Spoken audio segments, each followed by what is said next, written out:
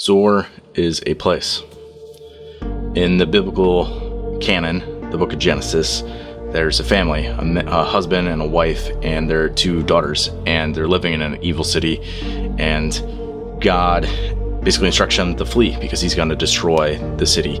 And God set their destination as a village, a community, ZOAR. So they started on the journey.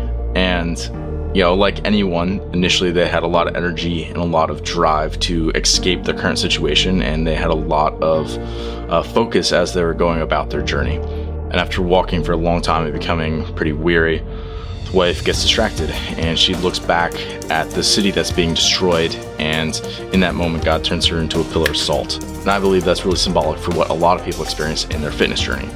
Initially they set these goals and they get really excited about them, and they have all this energy going towards the thing. And oftentimes it can be distracted to stay the course, to not be distracted, don't look back, to keep your eyes on the destination, which for each of us is ZOAR. Now, we're all going to have slightly different goals. However, how we go about them and the fact that we're going with other people on that journey is central to our community and what we believe.